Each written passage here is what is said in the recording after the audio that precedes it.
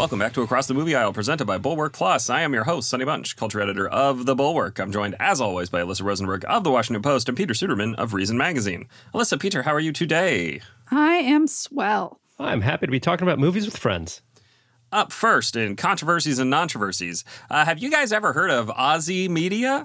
Aussie Media, you guys know? Bueller? I spend a lot of time on the internet, as you guys know. I read a lot of news on the internet, as you guys know. And I can tell you guys that I have literally never heard of Aussie Media. No idea what it is. And that's weird, because the folks behind Aussie, including founder and frontman Carlos Watson, insist that they're doing huge numbers, just enormous numbers, the biggest, most fabulous numbers you've ever seen. And this is why they've managed to raise tens of millions of dollars in funding for a valuation of their company in the low to mid nine figures. They claim to have 20 million subscribers to their newsletters. In 2019, they claim that their website's got 50 million monthly uniques. Sure, why not? Again, never heard of Aussie, not once.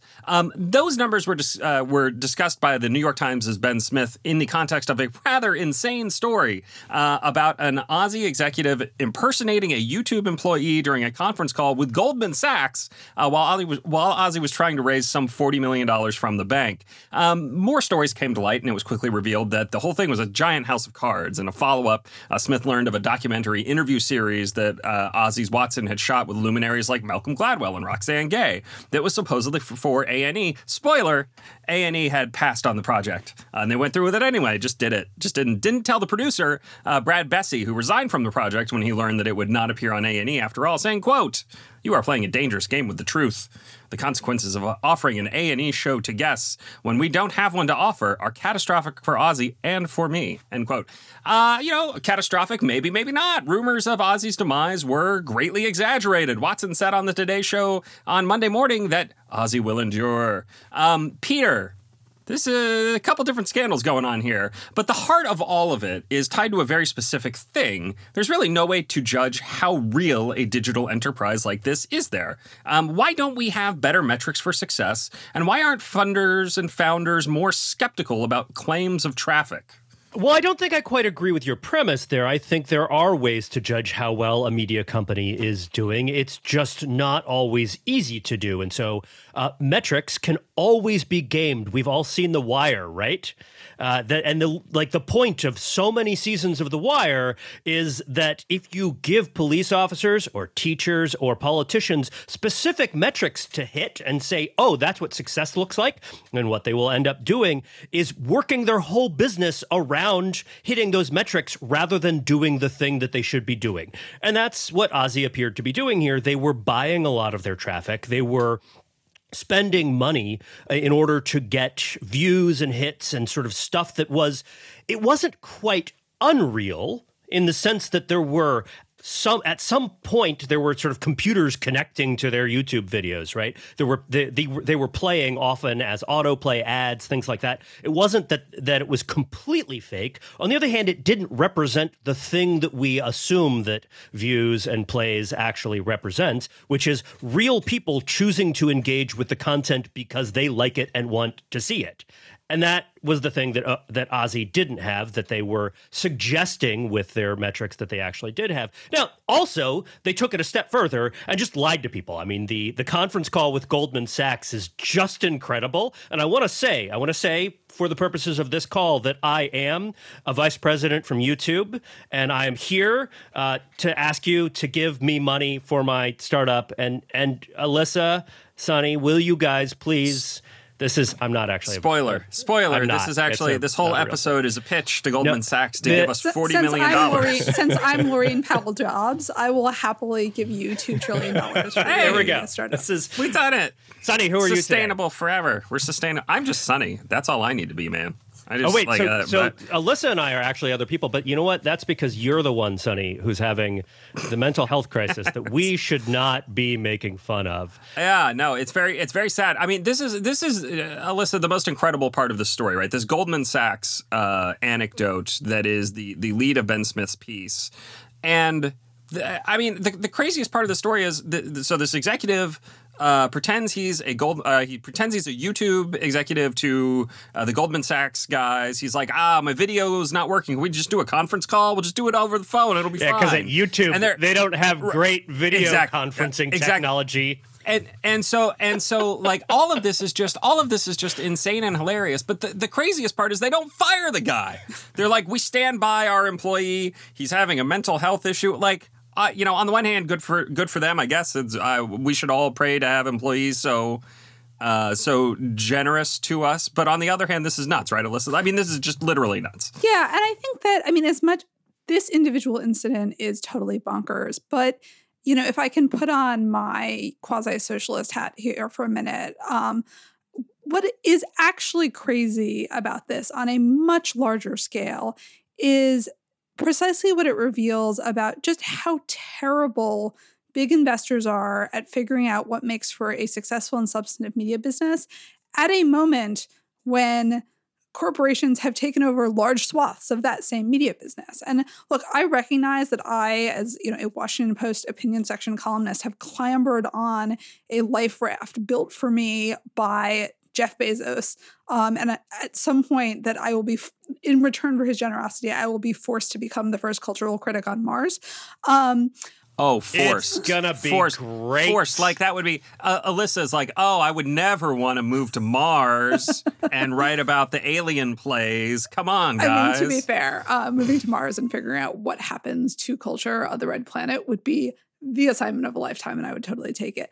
But for the most part, what we have seen over and over again in recent years is companies that know nothing about the media business either sort of engaging in hostile takeovers, buying properties like the Huffington Post that they thought were going to become, a way to keep users in their ecosystem, or just, sort of attempting to strip mine local news for profit.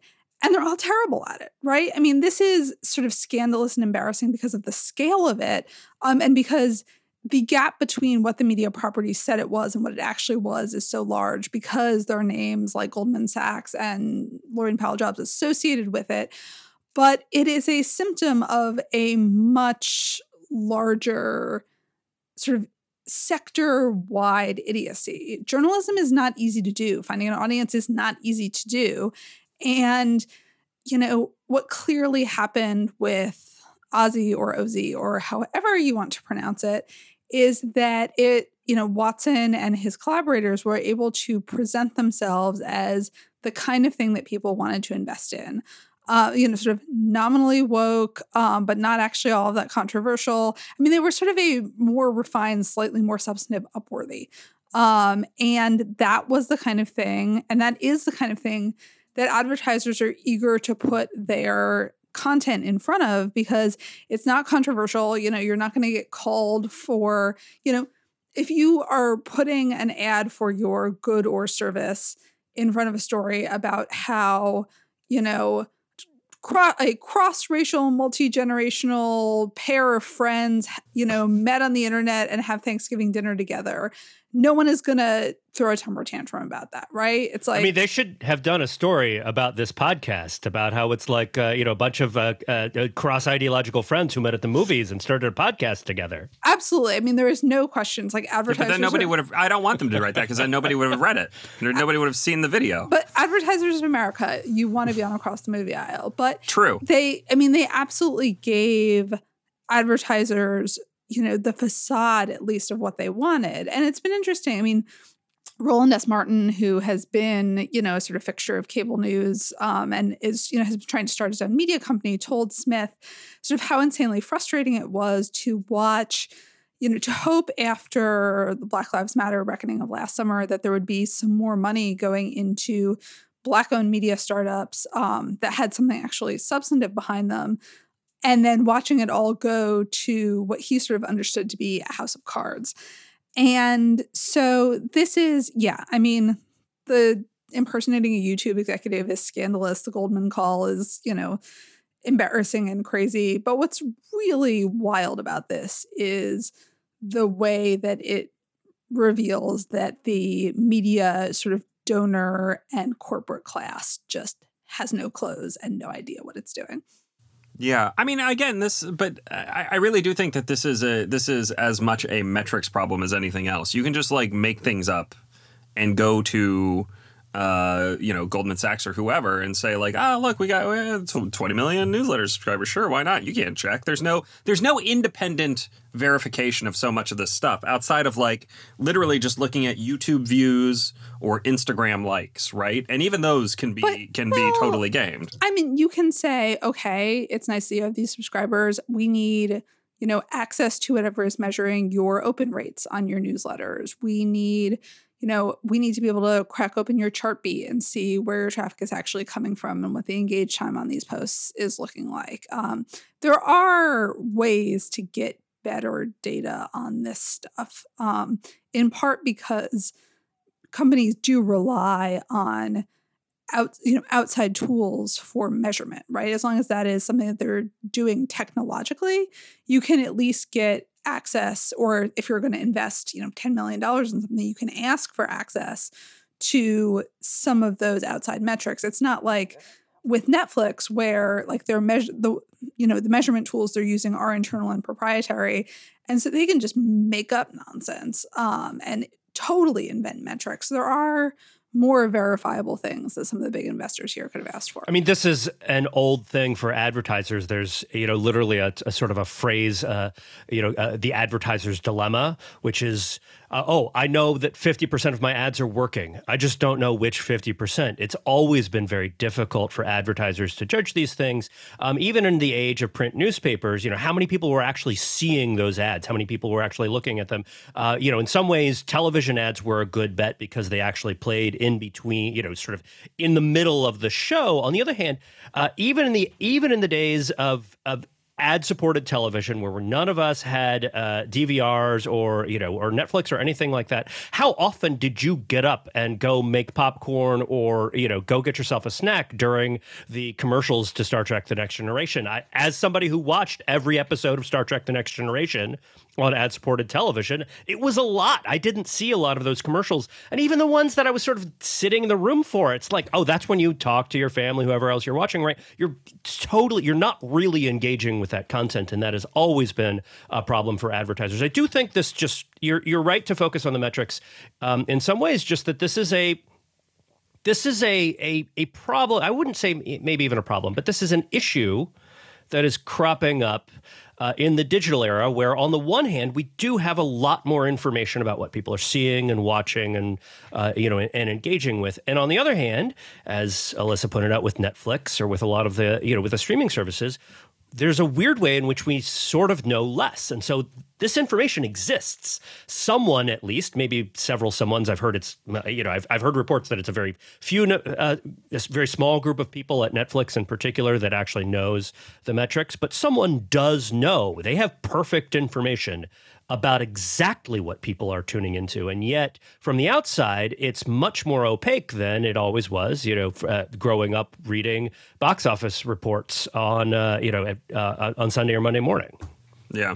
And Netflix does have perfect information, too. It's creepy. Occasionally, they will... they know down to the second how many people have watched 2 minutes, how many people have watched 46 minutes. They have total But even views, beyond that, they have stats on the places most people pause. Yep. What they rewind and rewatch, and every once in a while they'll do something that they think is funny, but I actually find very, very creepy. They'll be like, "Don't forget about that moment that 27% of you rewound the watch at minute 23 of our new show." Oh, they got in trouble a couple of years ago for tweeting out something to the effect of, hello to the one user and only one user who watched 14 hours of Batman the Animated Series or something like that, over the weekend. Like it was anonymized, so you couldn't figure out who it was unless, I guess, it was you. And to be clear, anybody watching 14 hours of Batman the Animated Series, number one, good for you, and two, it was me.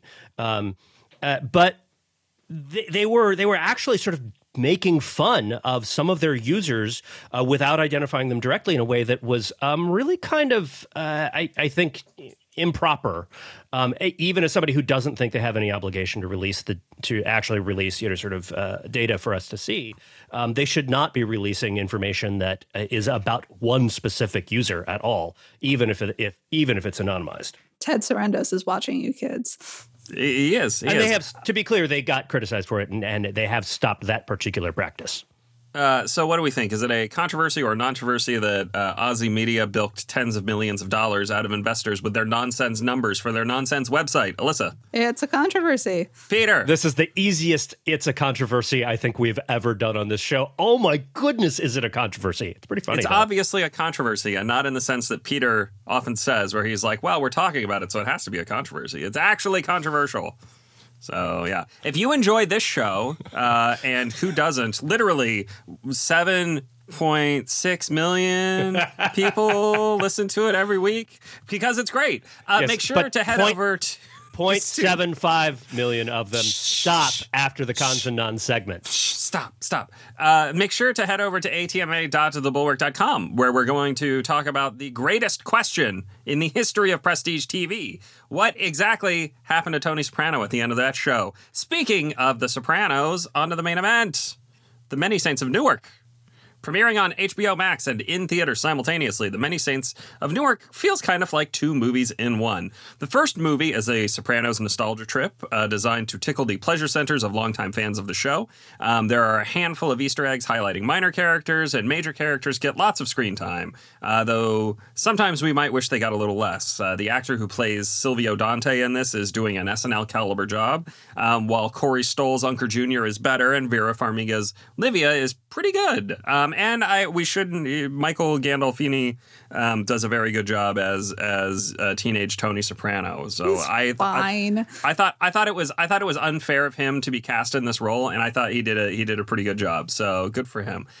Some of the nostalgia stuff works. And some of it doesn't, but it's never subtle. No one would accuse this of being a subtle movie when it comes to the Sopranos nostalgia. Just one quick example, when a baby Christopher Moltisanti cries while he's being held by his cousin Tony, who fans will remember, of course, killed Chrissy. But just in case it wasn't totally... Even if you don't remember that, the movie tells you that in the opening voiceover. And in addition to that, in case all of this isn't totally obvious, a wizened crone at the end of the table talks about how babies bring knowledge from the other side. Yeah, they just sometimes they know something we don't. What could it be in this case? Who knows? I just wanted to yell at the screen. All right, we get it. Stop doing this. The other movie here is better and more interesting, frankly. It's the story of Dickie Moltisanti, who's played by Alessandro Nivola, and his battles with black gangsters in Newark torn by racial strife, set against the backdrop of the city's race riots in the late 1960s and the raging Vietnam War. It feels like Chase has more to say here between Dickie's interactions with his father and his father's brother, both of whom are played by Ray Liotta, and the conflict between Dickie and Harold McBrayer, who is played by Leslie Odom Jr. I sense almost a little bit of regret from Chase and how he has portrayed African Americans on the show throughout the history of the show. The way this film, I sense it in the way this film treats anger about integration and about interracial relationships and all of that stuff. But maybe I'm reading too much into it. I don't know. Alyssa, what was your sense of this movie and the kind of competing narratives at the heart of it? I thought this was awful and unnecessary. It just did not work for me at all. And I like The Sopranos a lot. I think there are golden age shows that I like more. More is the wrong word, but in different ways. But I'm speaking here not as someone who is sort of a Sopranos hater or even non-enthusiast. I've watched it through a couple of times. I think it's tremendous. And I just felt at no point in the movie did I understand why I was watching this, except for the fact that David Chase wants to keep working, and this is the thing that Hollywood would let him make, which has come across fairly clearly in some of his conversations with Alan Sepinwall and Matt Zoller-Seitz and other journalists who have covered him and the show for a long time.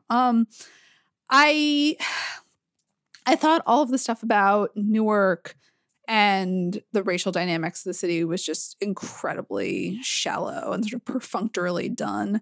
Leslie Odom Jr. is wonderful. I enjoy seeing him on screen. I enjoyed him in One Night in Miami. I enjoyed him in Hamilton when I saw him on stage. I think he is terrific, but I think this is kind of a nothing role in a lot of ways. And, you know, I don't think if this show, I would watch, like, when American Gangster exists, why do you, this is non-competitive, right? It's just, it's totally an American Gangster knockoff. And then the half of the movie that's about the Sopranos, or about, Tony Soprano's ultimate transformation or his first steps on the ultimate transformation to who he's going to become, are just so sort of thinly and insultingly done relative to the actual psychological richness of the show itself. I mean, you literally have a scene where Livia is, in his school principal's office talking about Myers-Briggs personality tests and IQ tests. And it's like, he has the potential to be a leader, but will he go the right way or the wrong way? And even more problematically, it's never clear why we're supposed to think his relationship with Dickie Moltisanti is terribly deep, right? I mean, Dickie is literally the guy he calls up when he wants someone to get him some beer. There's just no sort of deeper engagement there at all. I mean, the script just felt really hollow to me in that regard. And, I adore John Bernthal. I think he is fantastic. The movie is better every time he is on screen. But, and a show that is about, Tony and the giant presence and an absence of his father would have been so much more interesting to watch. I don't know.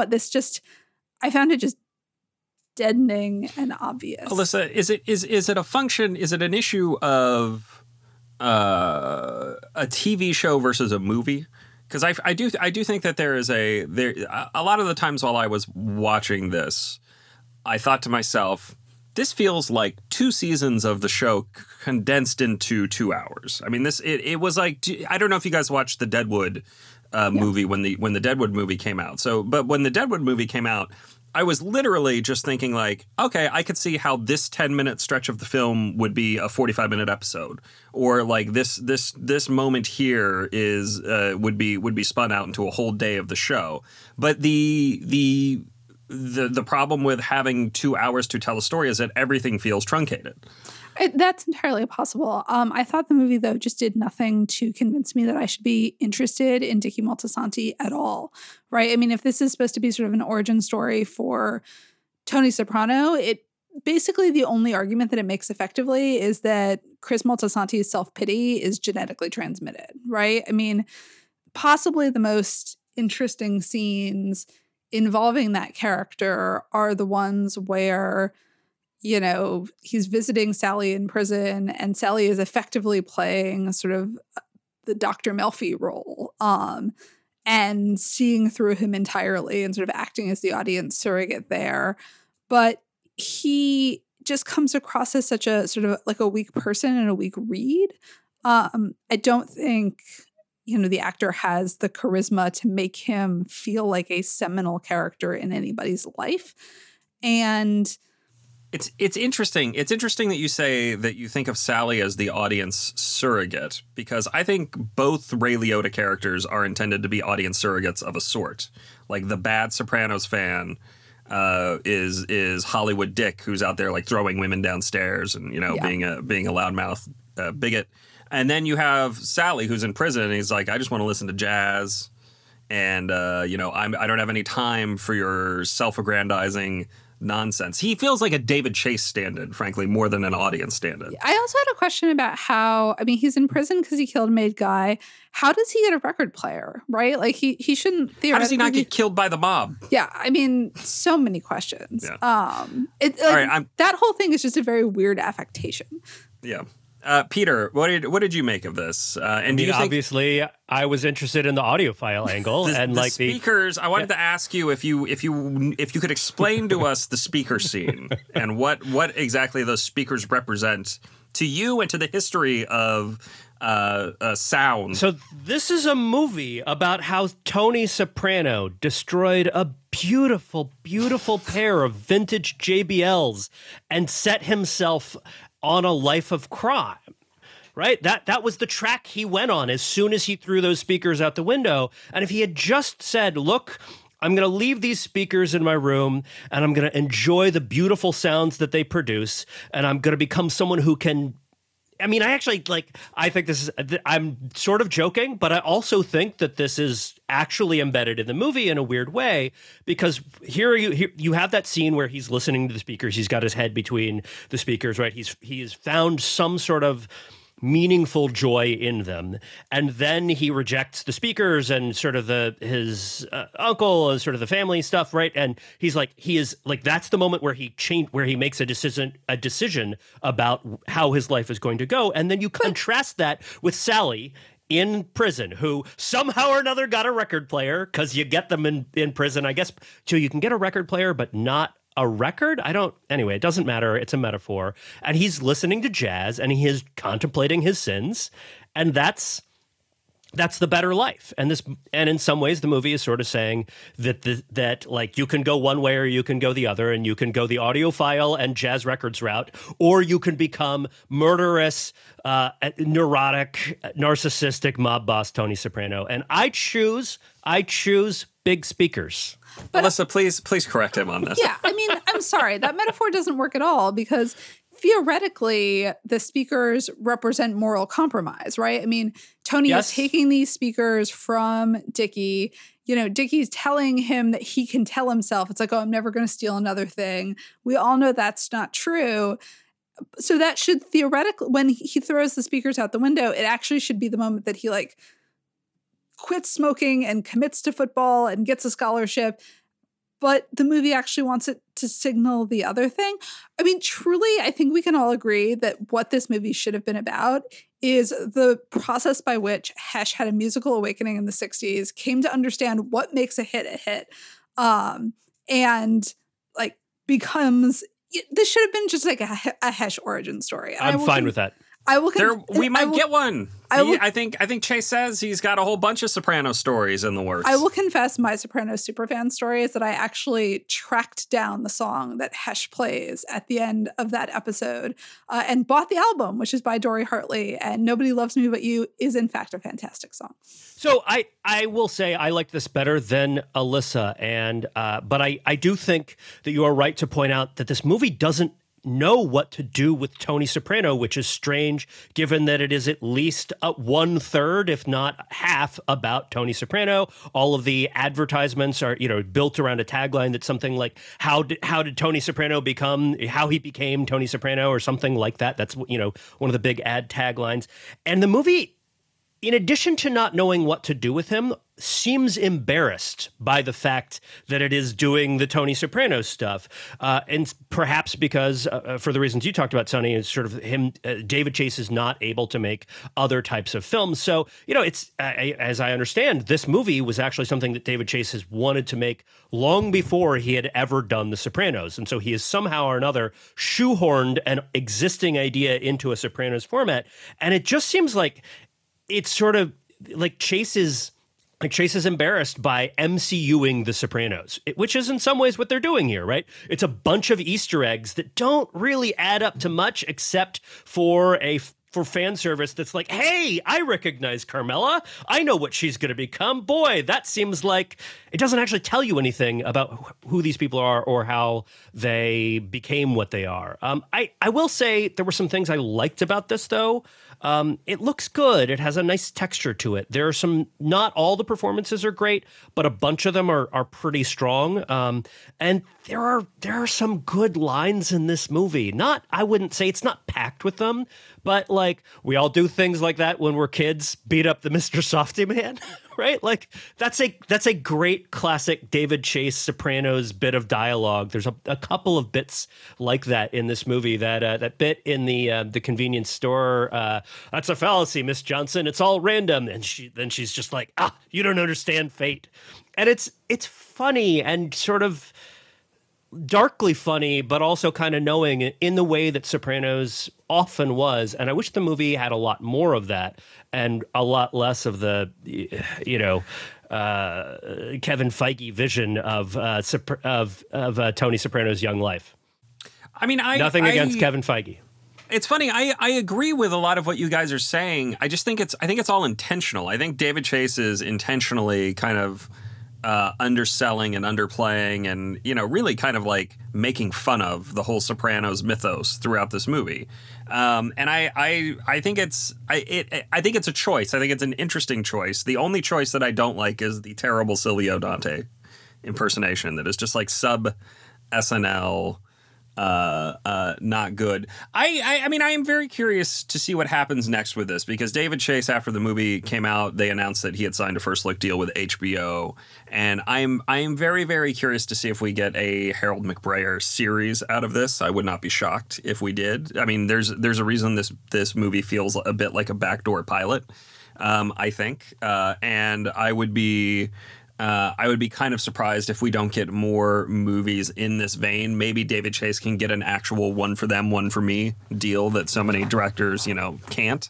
But we'll see. So, I liked it. I liked it more than I think both of you did, and I'm a little surprised by that. So I guess I'm a little concerned about the possibility that this ends up producing more Sopranos stuff.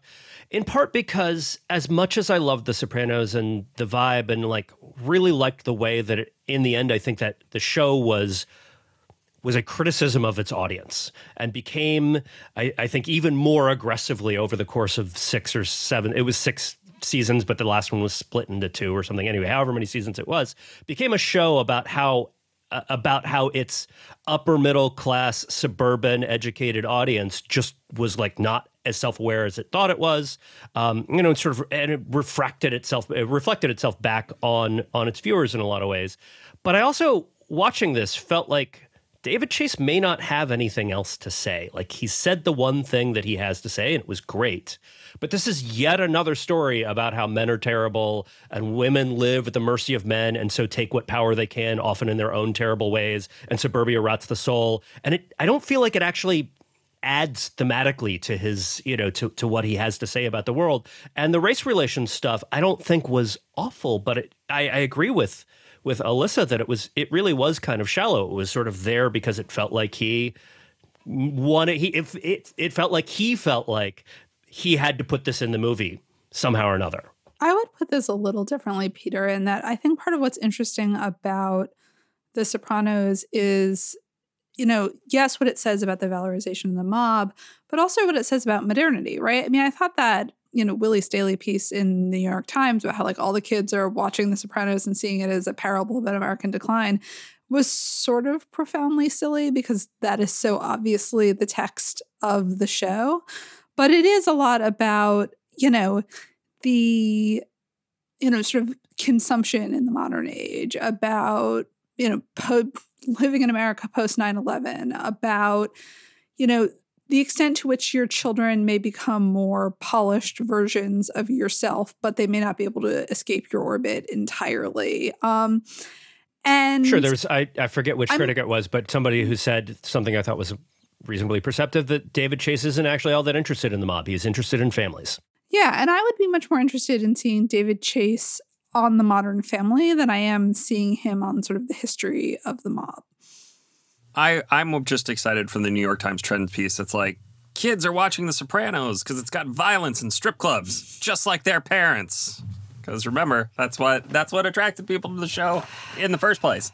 All right, so what do we think? Thumbs up or thumbs down on The Many Saints of Newark? Alyssa? Thumbs down. Peter? I will give it a thumbs up. I wasn't upset that I watched it. Thumbs up. Good movie. All right, that is it for today's episode. If you loved it, please make sure to check out our members-only bonus episode on the great mystery at the heart of the end of the most prestigious show in prestige TV with her, Tony Soprano. And make sure to tell your friends. A strong recommendation from a friend is basically the only way to grow podcast audiences. If we don't grow, we will die. If you did not love today's episode, please complain to me on Twitter at SunnyBunch. I will convince you that it is, in fact, the best show in your podcast feed. See you guys again next week.